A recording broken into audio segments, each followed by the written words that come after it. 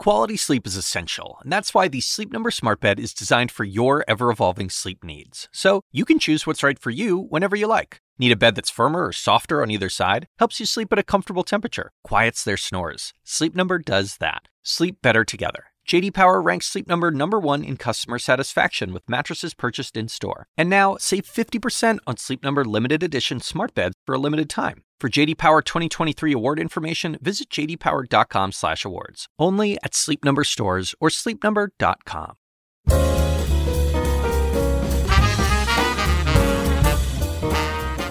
And now, from the University of Chicago Institute of Politics and CNN Audio, The Axe Files, with your host, David Axelrod. Former Senate Majority Leader Harry Reid. We met in his hometown of Las Vegas, where, though ailing, he's still watching the political scene, had a lot to say about President Trump, the impeachment fight, the Democratic race for president, and much more.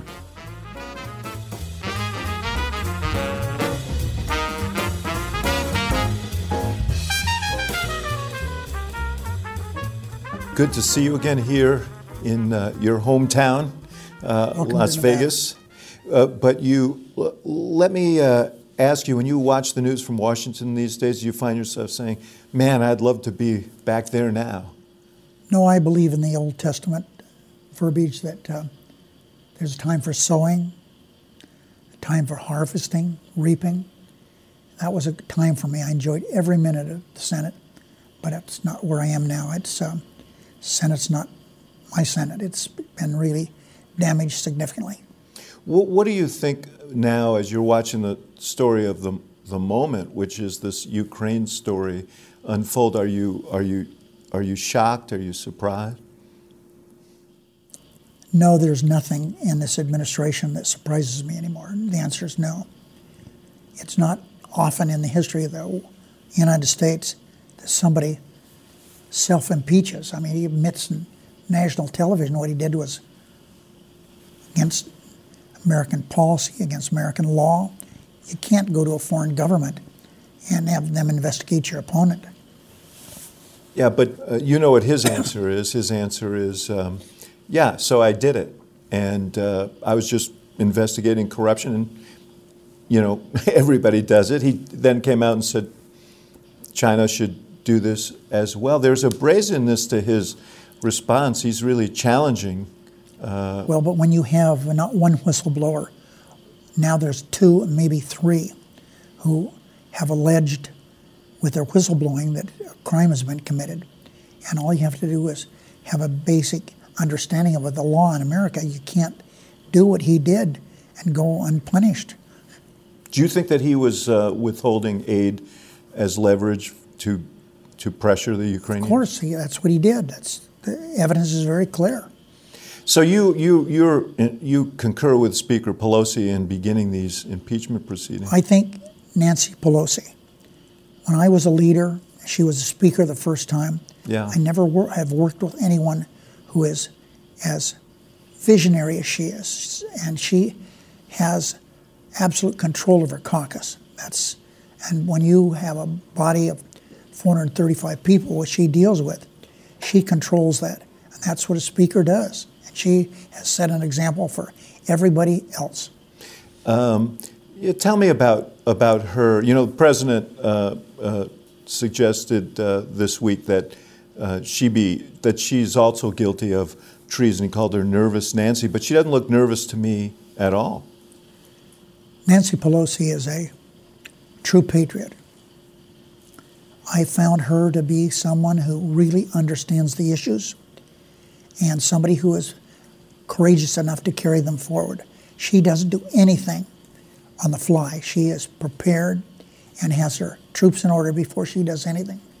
The consensus opinion, and Trump has amplified this, is that if this were to go to your old body, to the United States Senate, that there's almost zero chance that he would be convicted because it would require 20 Republicans to concur.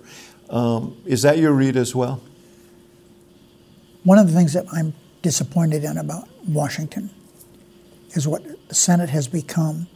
I'm also tremendously disappointed in what the Republican senators have not become. They have not become the Mark Hatfields of the world, the John Chafees, the John Heinz, who were Republican senators who did what they thought was the right thing to do. And we have these Republicans who are afraid to speak out against things that he does that are absolutely wrong, and they know they're wrong. The only person we've gotten to say anything is Mitt Romney, and Sass has said something out of Nebraska. Other than that, they don't say anything. Yeah, you were pretty tough on Romney when he was running for president, and I think I saw somewhere recently that you called him a national treasure. So, well, here's how that all happened. There's no question about it. When he was running for president, I had learned that it became that he didn't pay taxes. That certainly is not true. But I alleged, and that was proven to be the case, that he didn't pay a fair amount of taxes. That's over and over with now. After it was over with, I had former Secretary of Health and Human Services, Mike Leavitt, set a meeting for us. We sat down and talked for several hours. He acknowledged that he didn't do some things in my behalf the way probably he should have, and I acknowledged I'd done a lot of things that in hindsight maybe I could have handled a little differently. So we shook hands and went on about our business. And I follow him, I keep in touch with him.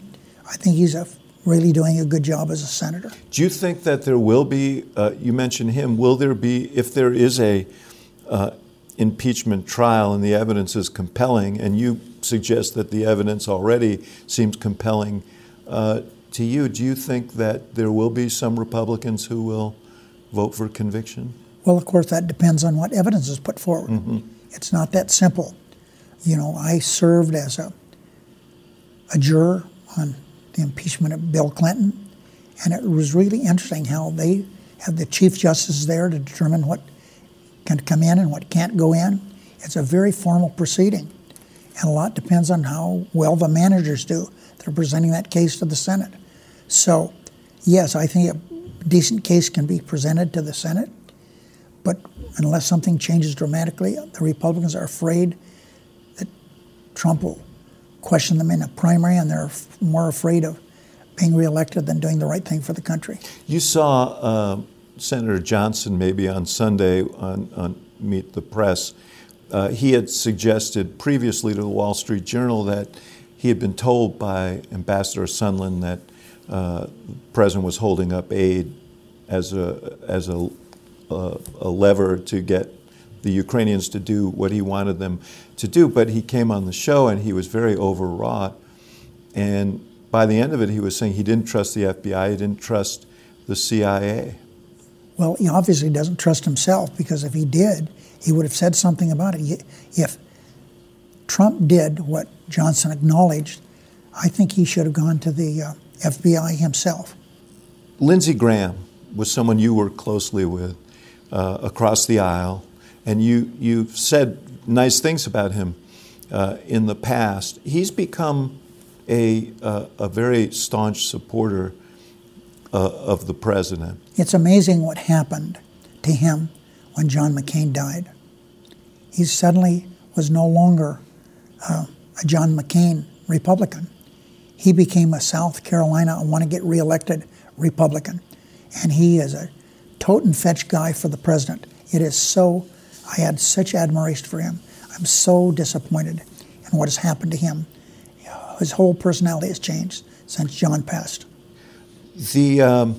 We were talking before we started rolling about Trump's sort of instincts, political instincts, setting apart the substance of these matters. You have to acknowledge he has I always call it kind of a feral genius, but he's got an instinct for politics. His strategy here is to say, I'm not corrupt, they're corrupt, they're the ones who are guilty of high crimes and misdemeanors, they're the ones who are treasonous, and it's to muddy the waters, and it's amplified by his networks, both his media networks and his supporters. It's a cynical strategy, but might it be an effective one? I used to think that Donald Trump was not too smart. I certainly don't believe that anymore. I think he isn't somebody that reads a lot of books, never has. I don't think he's intellectually a powerhouse, but he is basically a very, very smart man. No matter what the subject, any argument he involves himself in, it's on his terms. You're always arguing against him. He never is willing to debate an issue on terms that aren't his. So how do you deal with that? If you're a candidate, for example, running against him, how would you advise they deal with that? Well, he's pretty well set that up. People want to run against him. They have a pretty good case to make, but they have no place to make it because he controls the party so much that they've eliminated primaries in most every state. What about Democratic candidates? They all call you, I'm sure. What is your counsel? Well, what I say initially, and I say it right here on your show, anyone that thinks Trump's going to be beaten easily should have another think coming. He is a man who has a stalwart of 40% people out there who will vote for him no matter what he does. As Donald Trump said, I could shoot somebody in Times Square, they would still support me. Yes. That's sad, but probably true. So number one, I repeat, he is not going to be beaten easily. It's going to take a campaign of wisdom and patience, but he is beatable for sure. You mentioned the Bill Clinton impeachment trial in 1998.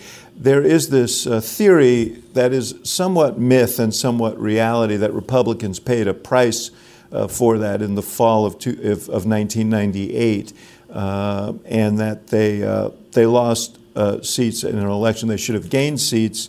Are there risks here for Democrats? David, I've heard that argument, and I don't agree with it, and here's why.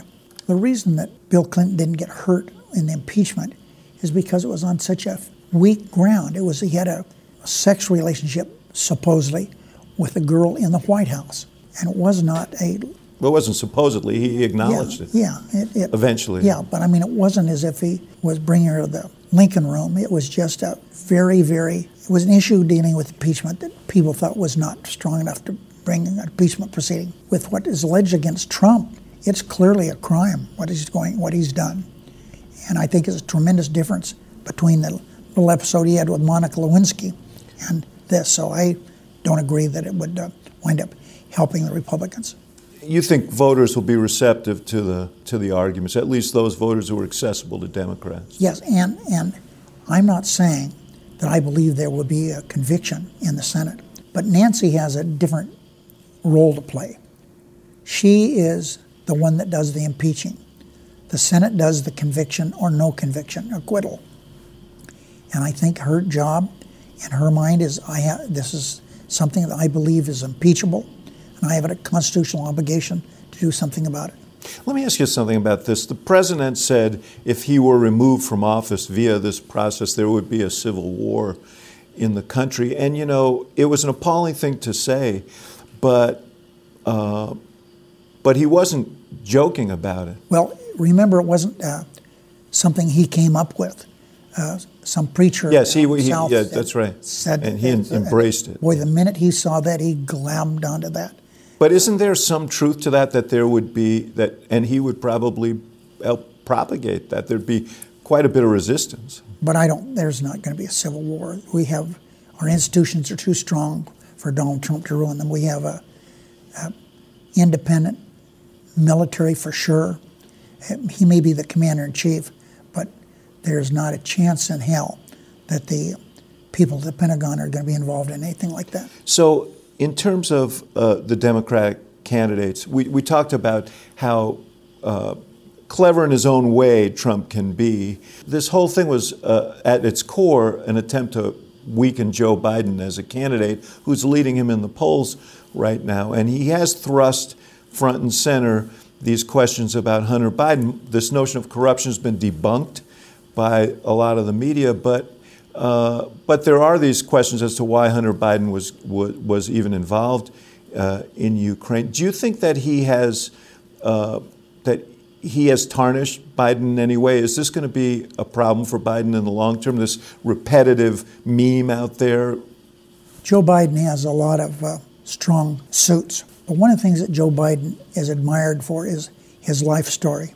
he's had a lot of difficult times in his life.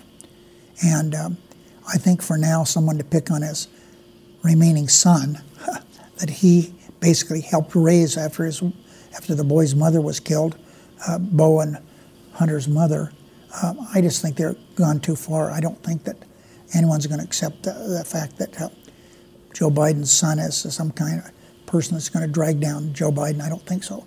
It might not make Hunter look very good, but I don't think it's going to hurt Joe Biden. But you would agree that it probably wasn't that prudent for him, for Hunter to be accepting of large fees from a Ukrainian oligarch while his father was vice president. I think that this is not something that is going to help Joe. Where do you think the race is right now? Joe Biden's race to lose. We all know that Elizabeth Warren she's doing well. She's taking tens of thousands of selfie pictures with people every time she gets a chance, up around 75, 80,000 of them now, I understand it. So she's doing very well. You said she's doing well here in Nevada. She's doing very well here in Nevada. We're the third state in the primary succession, so I think she's doing well. Bernie is third, but after Bernie, they drop off pretty significantly.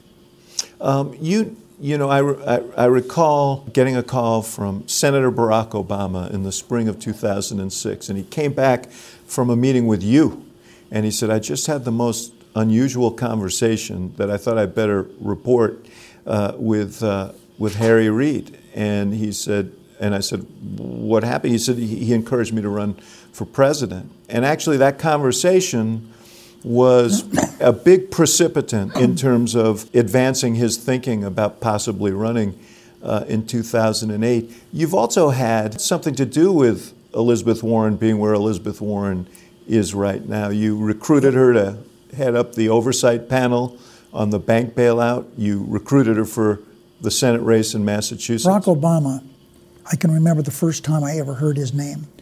I was in the House gym. I was a retired member. I was in the Senate, but I went to the House gym for many years. And Abner Mikva, who had been chief of staff for Clinton and a judge, he's from Chicago. Former congressman from Chicago. And he said, I've got Illinois. The greatest person going to run for the U.S. Senate. And I said, who could that be? He said, his name is Barack Obama. I said, what are you talking about? Barack Obama? What kind of a name is that? That's exactly what I said to him. Well, we all know now what kind of a name it was. Abner Mikva was right, I was wrong. But I still, when he came to the Senate, I watched him. Now, I wrote a book, and I mentioned this in my book. And I say this about Barack Obama, but understand his response to me was not done in a form of being a braggart, being conceited. He'd given a speech on the Senate floor and went into a quorum call. I walked over and looked down at him. He was sitting at his desk, and I was standing. And I said, Senator, that was really a good speech. He looked up at me so seriously. He said, yes, I have a gift. Now, I know that sounds, who the hell does he think he is? But think about that. This man had a gift of communication. He has that. Before he came to the Senate, he wrote a couple books on subject, who cares? He wrote a book about his growing up. His dad had a dad from Kenya. Dreams from My Father. And they were bestsellers. He didn't have somebody write the book. He wrote it. Yeah. I talked to him 5 days ago. How's your book coming? He said, boy, I made a mistake. I should have written those other books myself because I'm writing this. I have to write this one on my own. Nobody helps him. So I had a sense that Barack Obama, it was a time for someone as articulate as he, someone who could really command an audience.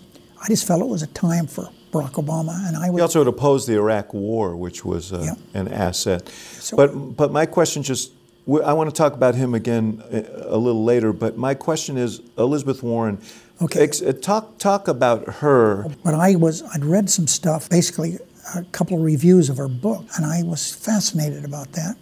The two-income trap about the middle class. So I called her, and she said she was doing a party for some of her students at her home. I called her. I don't have a very loud voice, and she couldn't hear me very well. She said, who's this? I said, Harry Reid. I'm the majority leader of the Senate. Oh, she said. I said, I want you to come visit me in Washington. So she came down, brought her daughter with her. think her daughter's name was Amelia. Yes. And I told her I wanted to put her on my debt commission. I said, I think you would do a good job. So she said, well, let me think about it. And she said, I'll take it. And she was immediately confirmed as the chair of that board and did such a good job. She was good, so good that we did the Dodd-Frank Wall Street Reform Bill, and she came up with the idea to have a consumer affairs department. Right. And we thought that would be a good spot for her. The president thought it would be a good place. President Obama wanted to put her there. But he did to set the thing up. Yes, but we couldn't get her the job because the Republicans opposed it, and frankly, a couple of my Democrats opposed her. Why did they oppose her? Well, she damn sure knew more than they knew, and they were afraid of her. She knew Wall Street, and Wall Street, they were up in arms that she would ruin our country. So they made. Is that a problem now, Senator? Is that a problem for her now? I think that she proved that what they should have done. They should have given her the job, because they didn't give her the job. We had her run for the Senate. Yeah, she said she'd still be there if they had given her the job. But they didn't do that. Now, is that still a problem? I think she's overcome a lot of the concern that people had about her. She was in the Senate. I put her on the banking committee. Some people said you shouldn't do that. She's a flamethrower. She never surprised anybody, never surprised the ranking member, the chairman of the banking committee. She's a team player. And I think that... You put her in leadership as well. I sure did. Yeah, so you see her as As Lyndon Johnson said. I know what he said. Yes, go ahead, say it. Yeah, as Lyndon Johnson said, he'd rather have them on the inside in the tent, because it's better to have them pissing out than pissing in. And there is a concern as well that's expressed by some establishment Democrats that she is too far left, that her Medicare for all, eliminating private insurance, free college, free other things, and so on, that this will... I think that's, let's just wait. For example, Medicare for all, they asked me, how do you feel about that? I said, I think what we need to do first is let's make sure Obamacare is strengthened again. Republicans have done everything they can to hurt it. Let's strengthen it. We almost got the public option the first time. That's as good as Medicare for all anyway. And so that's not what she's saying, though. Well, but I think you give her some time. I think that she's not in love with that. I think you'll wait and see how that all turns out. So you think she's more pragmatic than Oh, people? I know she's pragmatic. Just wait. Do you think the party itself, there's this lament that the party is drifting left? David, you and I have been involved in Democratic politics for a long time. Yes. And we know that the primary, the Democrats are pulled way to the left, and it used to be that Republicans were pulled far to the right. But now they have nothing other than what Trump wants. But I think that what's going on now is no different than what's happened in years past. Primary, they're always pulled to the left. That's what the parties do to candidates. In the general election, they move quickly. That's what history's all about. So when you decided to retire from the Senate, you said, I want to go out on the top of my game. I don't want to be a 42-year-old trying to become a designated hitter, which I loved as a baseball fan. I love the reference. I know you're a baseball fan as well. Joe Biden and Bernie Sanders are older now than you were then. And as we speak, Senator Sanders is recovering from a heart attack, and we obviously wish him a speedy recovery. But let me ask you an indelicate question. Knowing what you know about that job, are they too old to be running for president? I think that what we've seen around the world with older men and women running governments, healthcare, medicine is so much different than it was 5 years ago, certainly 15 years ago.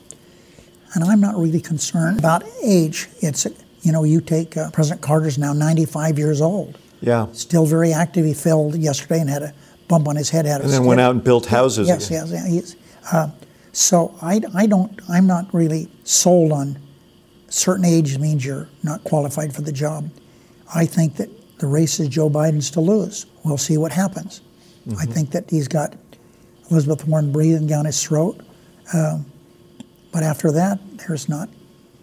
Bernie's number 3, but he's not. And do you think this race is basically a race between the two of them?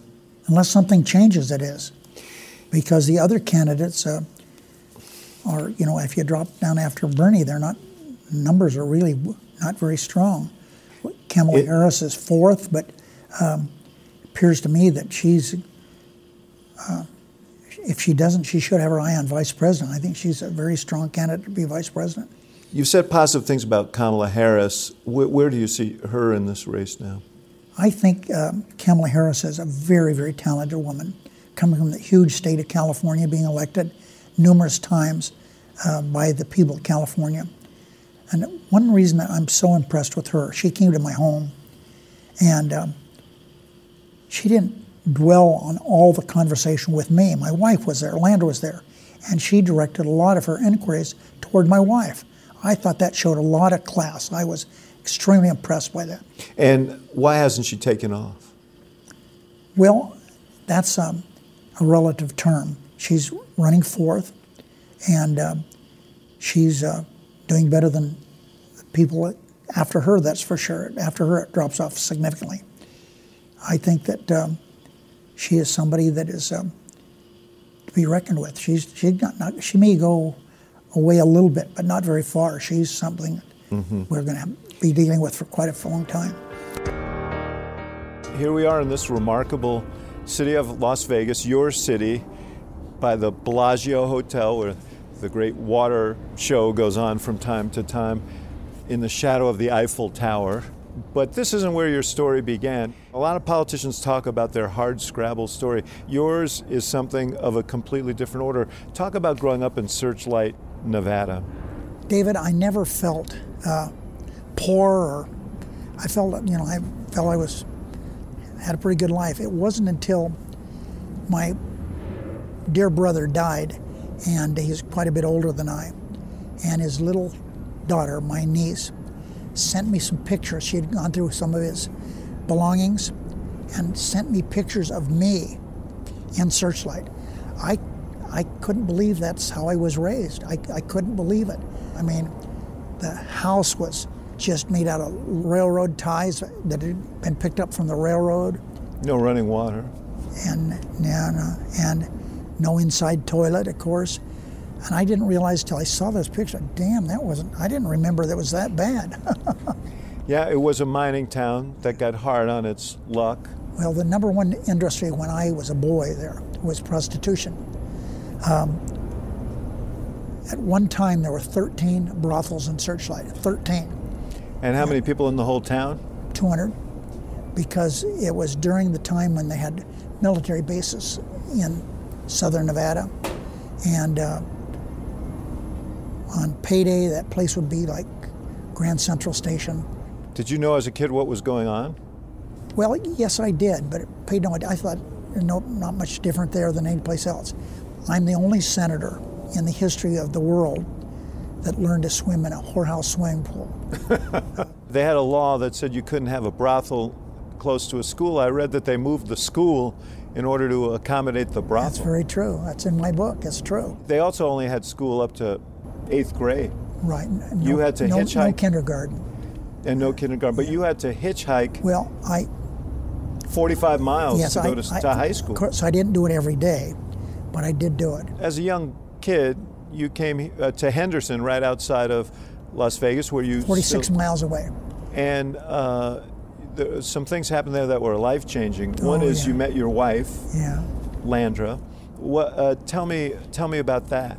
Well, I came over from Searchlight, dressed different than the other kids. My hair wasn't the same, but people were pretty nice to me.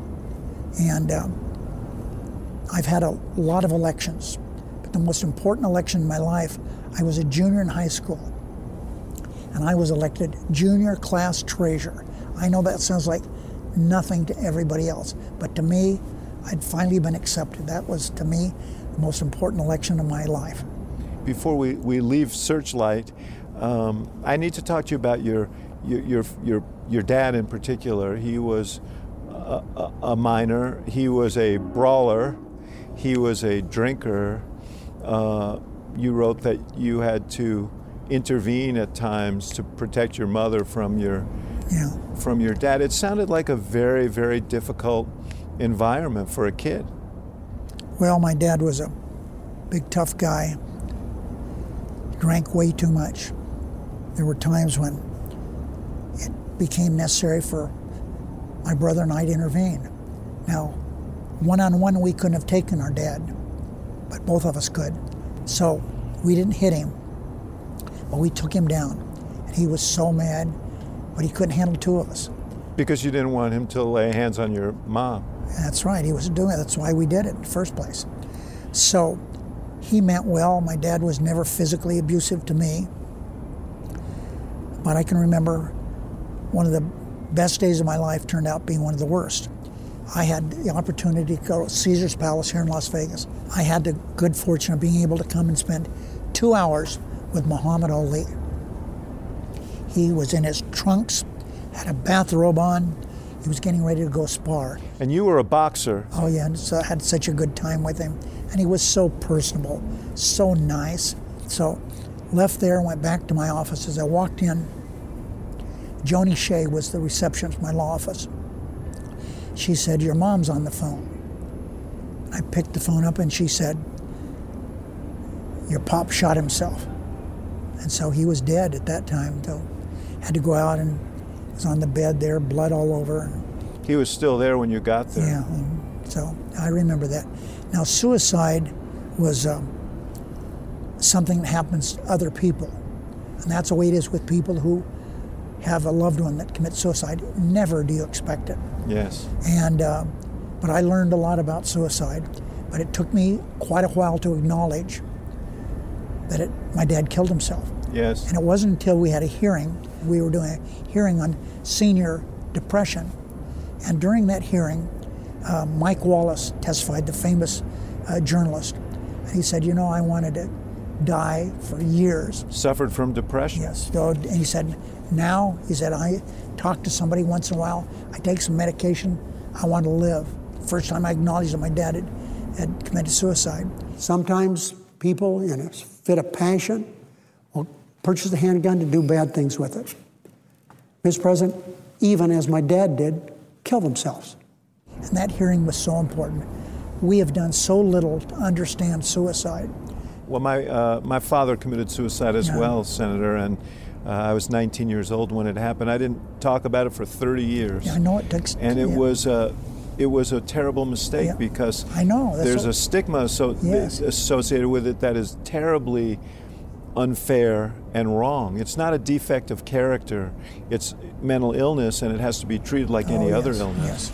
And as we look back, if we had known what we were doing, we could have seen this coming. Yes. Because he was a terribly withdrawn introvert his whole life, and he had been sick and killed himself. You went to law school. Yes. In the East after graduating from Utah State. That's right. And you had what in retrospect is like an incredibly ironic job to put yourself through law school. I was a policeman. You were a policeman where? Capitol Police, yeah. So your job was to protect members of Congress. Yes. You came back to Nevada and you were practicing law, and you pretty quickly got involved in politics, first on a hospital governance board, then the state legislature. And by the time you were 30, you were lieutenant governor of Nevada. That was a race. And so we're getting ready to run for re-election, and one of them says to me, "Why don't you run for lieutenant governor?" I said, "Lieutenant governor? I never thought of that before." And before I left there, they had typed out a press release that I was running for lieutenant governor. So I went home. I said, "Landra, I'm running for lieutenant governor." That was it. Yeah. And did she think that was a good idea? She didn't pay attention to me. And then 4 years later, you're 34 years old, you run for the United States Senate in a year that was a historically good Democratic year in the midst of Watergate, and you lost. By 524 votes. And then 1 year later, you lost a race for mayor of Las Vegas. So you're a you're a preening peacock at 30. And you're a on your two-time way loser. up. And by the time you're 35, you're a two-time loser. Did you think that was the end of your political career? Well, I thought about it, but one reason I worked so hard to make sure it wasn't the case is I didn't want those bastards to think they'd buried me very early. So I just kept plugging along and looked for my opportunities. And my friend Michael Callahan, who was governor, who was a mentor of yours. He was your history teacher, your boxing coach. He was the only mentor I really ever had. And he appointed me to the State Gaming Commission. And I was chairman of that. And that was a time, a very, very difficult time in the history of the state of Nevada. Organized crime came out of the woodwork. We always thought it was here, but man, it was here big time. And I survived through that. Yeah, you survived through it. You're being modest. Like your friend, the governor, appointed you head of the gambling commission, and you almost got killed doing it. Oh yeah, they put a bomb on our car. And then, as you point out, it was actually your wife who saw some suspicious wires coming out of your car. The car wasn't running very well, and she's not much of a mechanic, and that's an understatement. And she lifted up the hood, and she could see these wires down there. So she stopped, and the fire truck came, fire engines, and police came, and I can still see my little boy. He was 5 years old at the time, looking out the window and seeing all the police and everything, and I'm sure that I know it had an impact on his life. And so that must have made, when you finally got elected to Congress, what, 1982? Yes. There was a new district from Las Vegas area, and you got elected. Yeah. Everything must have seemed like child's play after dealing with the mob. I love that job so much. I kept thinking, am I going to have to pay somebody? I should be paying somebody. They're paying me to do this. It was just so wonderful. In the preface of your autobiography, you wrote about and I'm quoting now, a presidency that has tested our values, usurped our rights as Americans, and ushered in a, quote, era of crippling partisan rancor during which the president's opponents were branded as insufficiently patriotic, and you called the president a liar. These were not comments about the incumbent president. These were comments that you made in 2008 about George W. Bush. President Bush is coming to Nevada today. By the time the show runs, he will already have been here. And I've written him a letter welcoming to Nevada. I can't go to the event. It's at nighttime, and I don't do too well at night anymore. At the present time, maybe in a month or two, I'll be going to events at nighttime. But I, in this letter, said to him, you know, I was the leader, you were president, and we knocked heads. But I look back with such nostalgia to those days because I lament the fact that you're not there now. And that's really how I feel about it. He's going to probably check the authenticity of the letter, you know. No, I don't think he will. I think he knows he knows that a lot of what we did was partisan bickering. I had a job to do, and I did the best I could. But it does speak to the fact that this moment has been building up for some time. Trump didn't create this moment. He's exploited it, perhaps. He's exacerbated it. I've said this. People think Trump created the Republican Congress. That's not true. The Republican Congress created Trump. The Republicans, look at the Senate today. They don't do anything there than do judges. They do nothing. You can't vote on an amendment. And that's why I wrote an op-ed for the New York Times saying the filibuster's gone. I accept it. It's not a question if it's going to be gone, it's when, and it's gone. The Senate, as we've known it, is gone. The Senate is going to become another House of Representatives. That's not the end of the world, you know. Instead of having 60-vote threshold, it'll be a 50-vote threshold. That's a democracy. And it's a bicameral legislature, the 6-year terms. It's still going to be good. But you understand it's not going to be the way it was. Talk to me about Mitch McConnell. He was your counterpart throughout your time as leader. What kind of discussions did you have about the sort of shredding of norms and institutional concerns? Like when he held up the Merrick Garland nomination for the better part of a year, and said he wouldn't take it up. Did you guys sit down and talk about this privately? Mitch McConnell and I were together a lot in leadership. He was a whip when I was the whip. He was a Republican leader when I was a Democratic leader. So I know Mitch McConnell very well. And I'm not going to disparage him here today, but I have been somewhat disappointed. I think what he did with the Supreme Court is something that will go down in history as a very dark time in the history of this country. To hold up a presidential selection for a Supreme Court nomination for a year until there's a change of presidency is not the way the country should run. I think that... He's now said that he wouldn't do that if there were an opportunity to appoint another judge. Well, the damage has been done, and I said that's a dark stage in the history of our country. I hope he's right. I hope he wouldn't do something like that again. Although I think the implication was he wouldn't do it if there was a vacancy while Donald Trump was in the final year of his administration. Well, that doesn't say much then. Right. Now, that's not a positive thing for Mitch. Back in 2016, you were briefed, as were the other leaders, on what Russia was up to in our election. You were more outspoken about it than anyone else. There was a time when the president wanted all four leaders, Republicans and Democrats, to sign a joint statement about this and to issue a warning to Russia. Why didn't that happen? Jay Johnson came to visit with us. He had the FBI with him. And he proceeded to tell the leaders of the House and the Senate, Democrats and Republicans, that the Russians were messing with our election. And he thought every governor should reach out to him for help to make sure the elections are protected. And I wanted a letter written by me and McConnell, Pelosi, and at the time, whoever the Republican was, Boehner, yeah. And Mitch wouldn't sign the letter. And did he say why? Yes, he did. He said he thought the elections were not, federal government should stay out of them, it should be a state function. And we got a letter, but it was so weak, it was just, it was meaningless, the letter that we finally got out. Do you think that he felt that it would disadvantage Trump if there was such a letter? I don't think it was Trump. I think he believes that it would disadvantage the Republicans. Mm-hmm. Mm-hmm.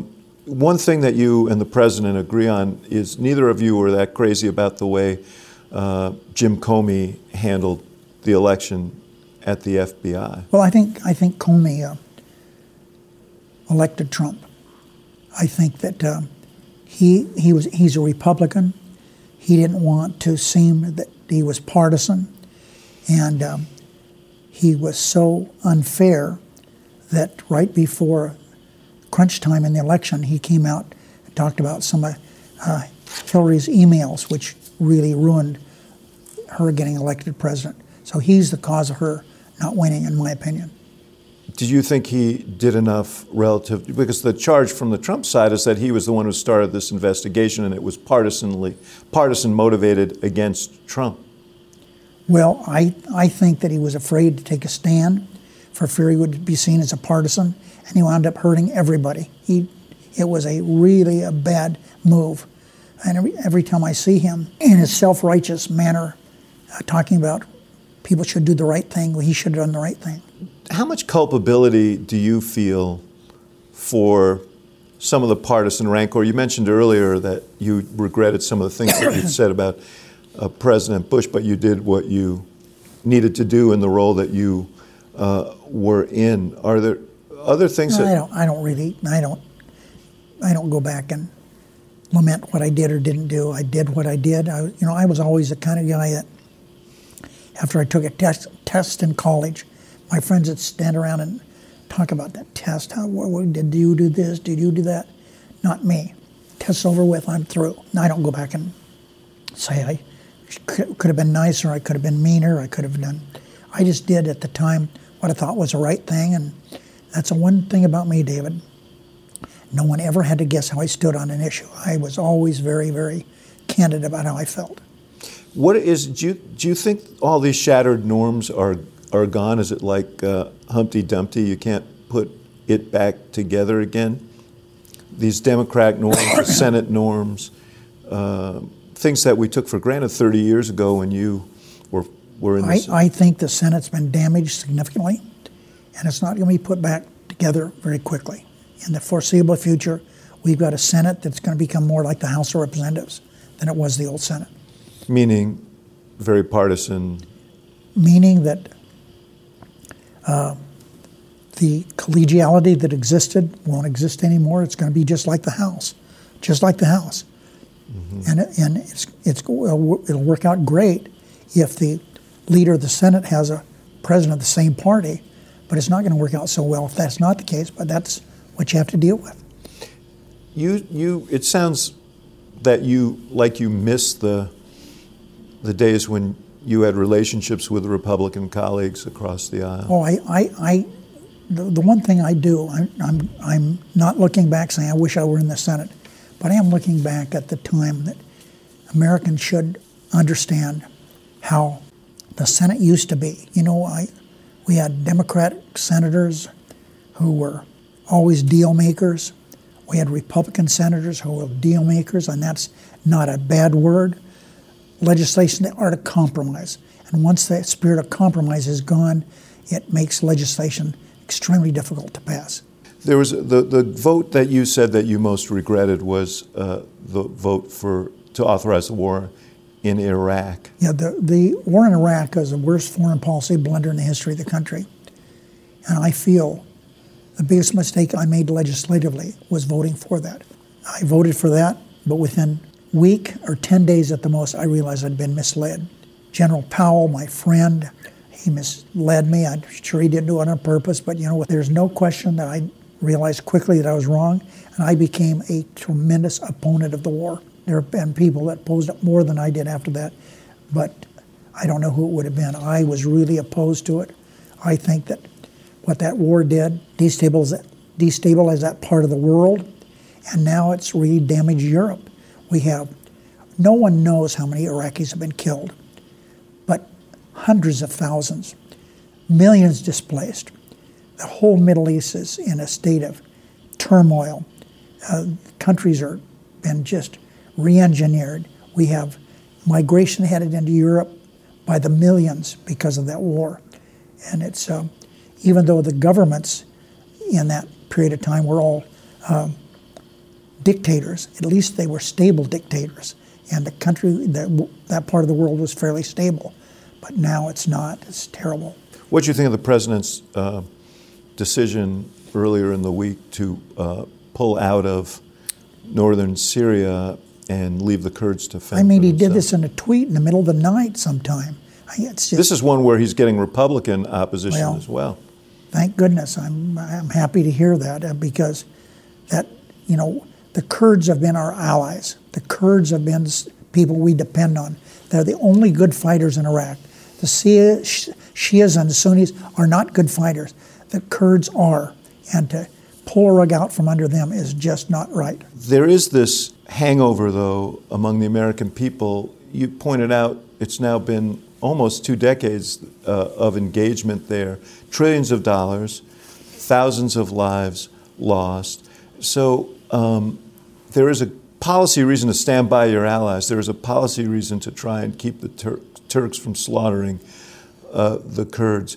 But when the president talks about endless wars, let them fend for themselves and so on, don't you think he's striking a responsive chord out there? I'm sure he is, but it's fairly misleading because we have thousands of troops stationed in Korea and Japan.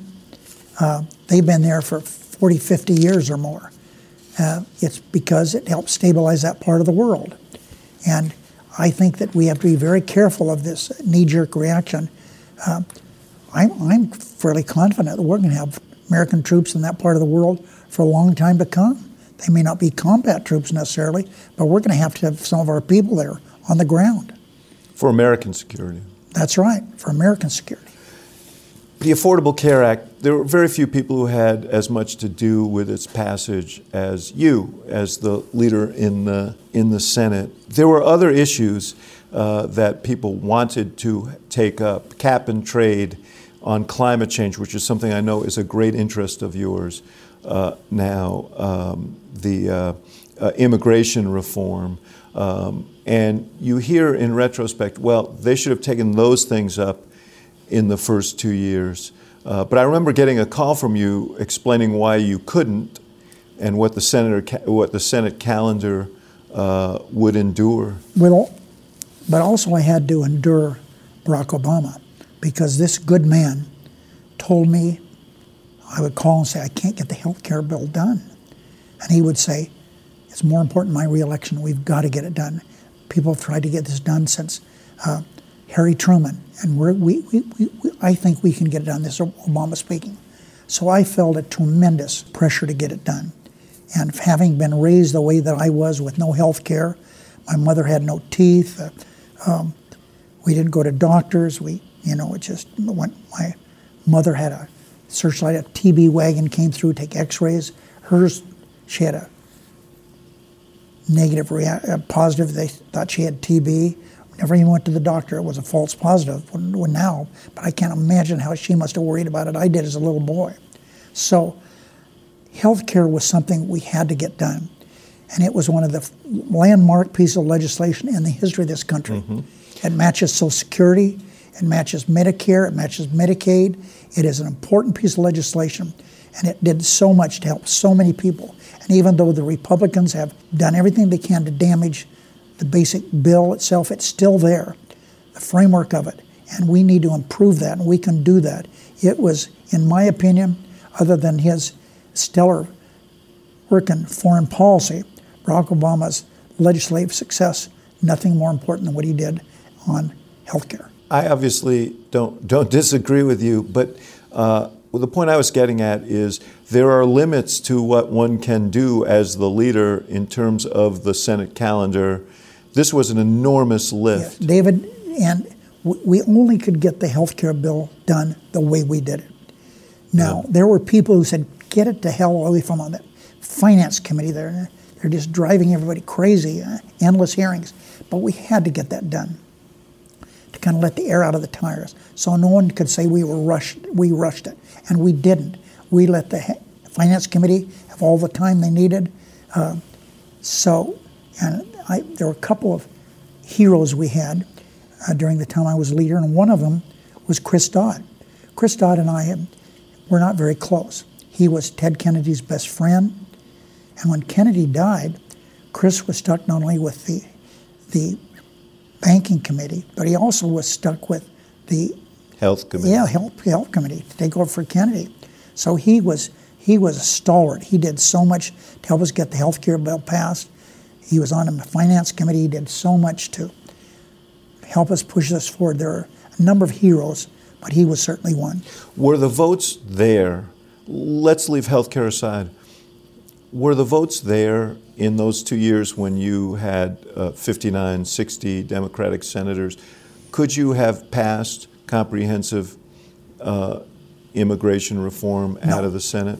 The national legislature is a very awkward body, and it's really hard to get a lot of big things done because it just takes all the air out of the tires.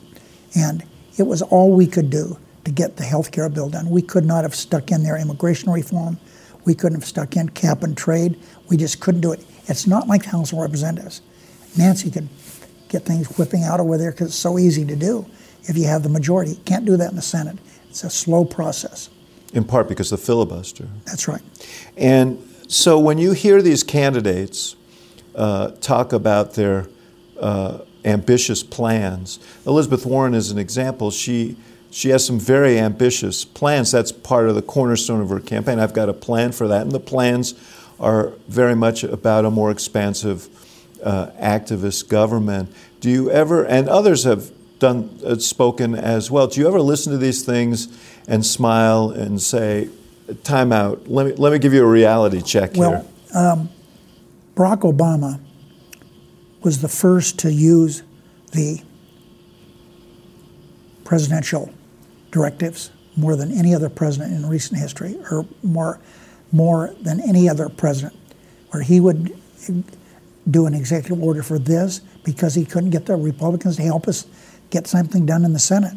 So I think we're going to see a lot more of that. I think that a lot of times when they talk about they're going to go there and get this done in the first 100 days, that, it's not going to work. It's not that easy, especially with the dysfunctional Senate we now have. But as I said earlier in this interview, and I'll repeat it here for your viewers, I believe the Senate is going to become more like the House of Representatives in the near future. It's not a question if, it's a question when it's going to become more like the House of Representatives. And that will allow us to get more things done because the filibuster will be meaningless at that time. Interesting. I remember being here in Las Vegas at the end of the campaign in 2012. I don't know if you remember this, but you asked to see President Obama. I think you wanted him to cut a radio ad for Mazie Hirono, who was running for the Senate in Hawaii, and you thought he, being Hawaiian, could tip that race. And so we met behind the stage in the arena. I remember that, yeah. And you in typically efficient manner, made the case for why you needed him to do it. He agreed to do it. And then there was this moment of silence, and you reached out and you gave him a hug. Yeah. And, my sense is that you're not that frequent a hugger, that's not your way. And I was touched by that moment. Why did you feel at that moment that you wanted to give him a hug? He, for me, stood for everything that's good about America. I had been in government my whole life, but I never came across anyone that changed the country and the world as much as he did. But more than that, you seem to have almost a filial relationship. You took like a filial pride in him, and maybe part of it is that you helped launch the whole endeavor. Well, I don't hesitate to say on this show, don't care who's listening, and this is something I don't throw around very often, but I love Barack Obama. I really do. Man to man, I love Barack Obama. I think he's done so much that, in my estimation, has been done by someone that no one else could do what he did. He did it alone. Well, alone and with the help of you and others. Well, of course he had help, but it's if you're president of the United States, you don't get anything done unless you have a president that's not standing in the way. How much do you think the opposition to him was motivated by race? To his credit, Barack Obama never, ever said a word publicly or privately about the race issue. He went out of his way to never bring that up. He did not, but what were your thoughts? He overcame a lot. From the time he was a boy in Hawaii, raised by his white grandmother, to the time he became known as an intellectual genius at Harvard. He's did it on his own. You're someone who has your own extraordinary story. You like people who have a history, who have a story, who overcome things. I love the stories of Barack Obama. His grandmother, and they're in the United States, and they're from Hawaii, and his grandmother is driving in America, okay? Well, she can't see the signs. So young Barack Obama's up on the passenger side, and he would read the signs for his grandmother. How's that for a story? Yeah. That's Barack Obama's life. You sort of saw the whole Tea Party thing evolve. Oh, I sure did. They evolved after me. They were out to get me. They were, oh, yeah. And they almost did. They sure did. But they also they also were the wave that brought in a Republican Senate, oh, yeah. a Republican House. How much was a reaction to the activism, the progressivism of the agenda in the first 2 years of Obama? How much was it as a result of the awful economic crisis that he was unlucky enough to walk into? A little bit of everything. It was a little bit of it all.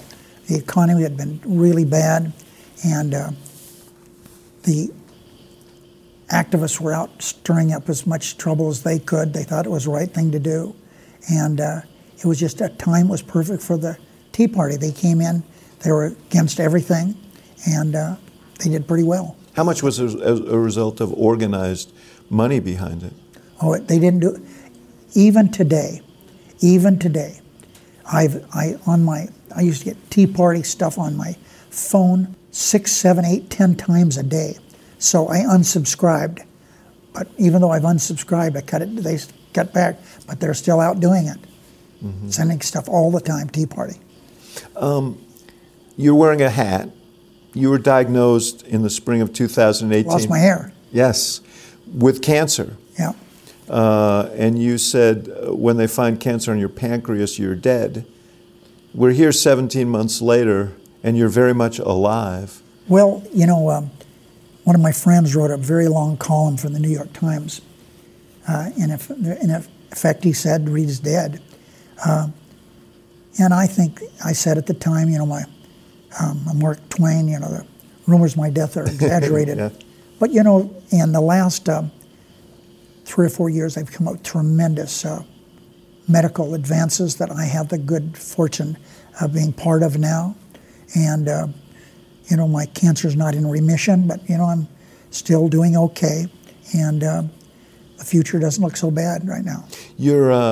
It strikes me, though, I remember a story you told President Obama when he first took office. You said you were a boxer as a young man, and you said, I wasn't the fastest and I wasn't the strongest, but I knew how to take a punch. Yeah, that's for sure.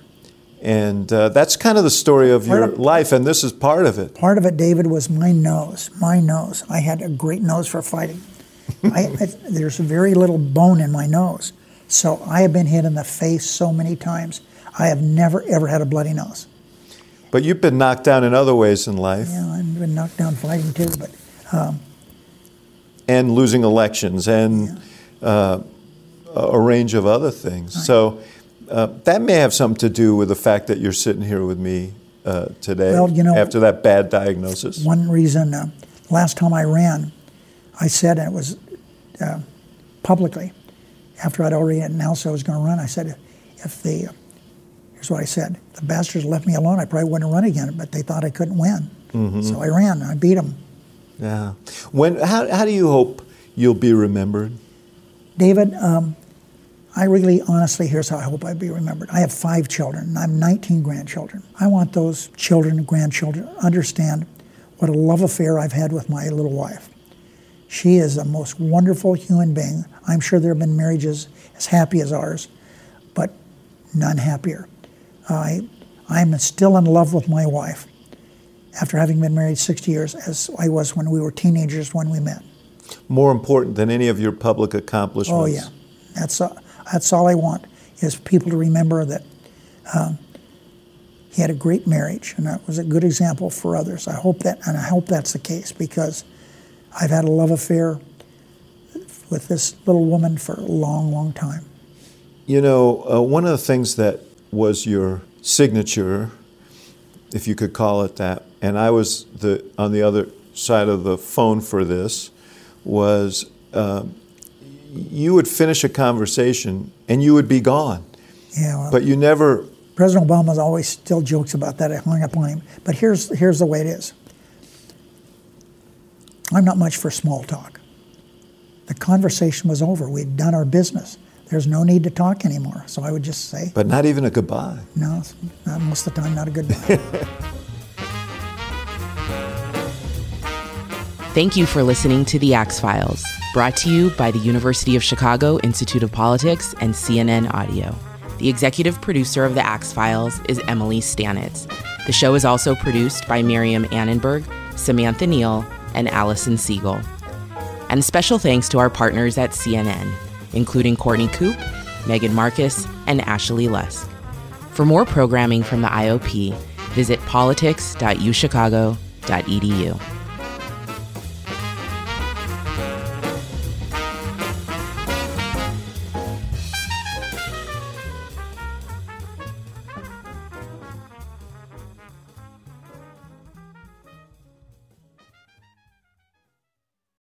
Quality sleep is essential, and that's why the Sleep Number Smart Bed is designed for your ever-evolving sleep needs. So you can choose what's right for you whenever you like. Need a bed that's firmer or softer on either side? Helps you sleep at a comfortable temperature. Quiets their snores. Sleep Number does that. Sleep better together. JD Power ranks Sleep Number number 1 in customer satisfaction with mattresses purchased in-store. And now, save 50% on Sleep Number limited edition smart beds for a limited time. For JD Power 2023 award information, visit jdpower.com/awards. Only at Sleep Number stores or sleepnumber.com.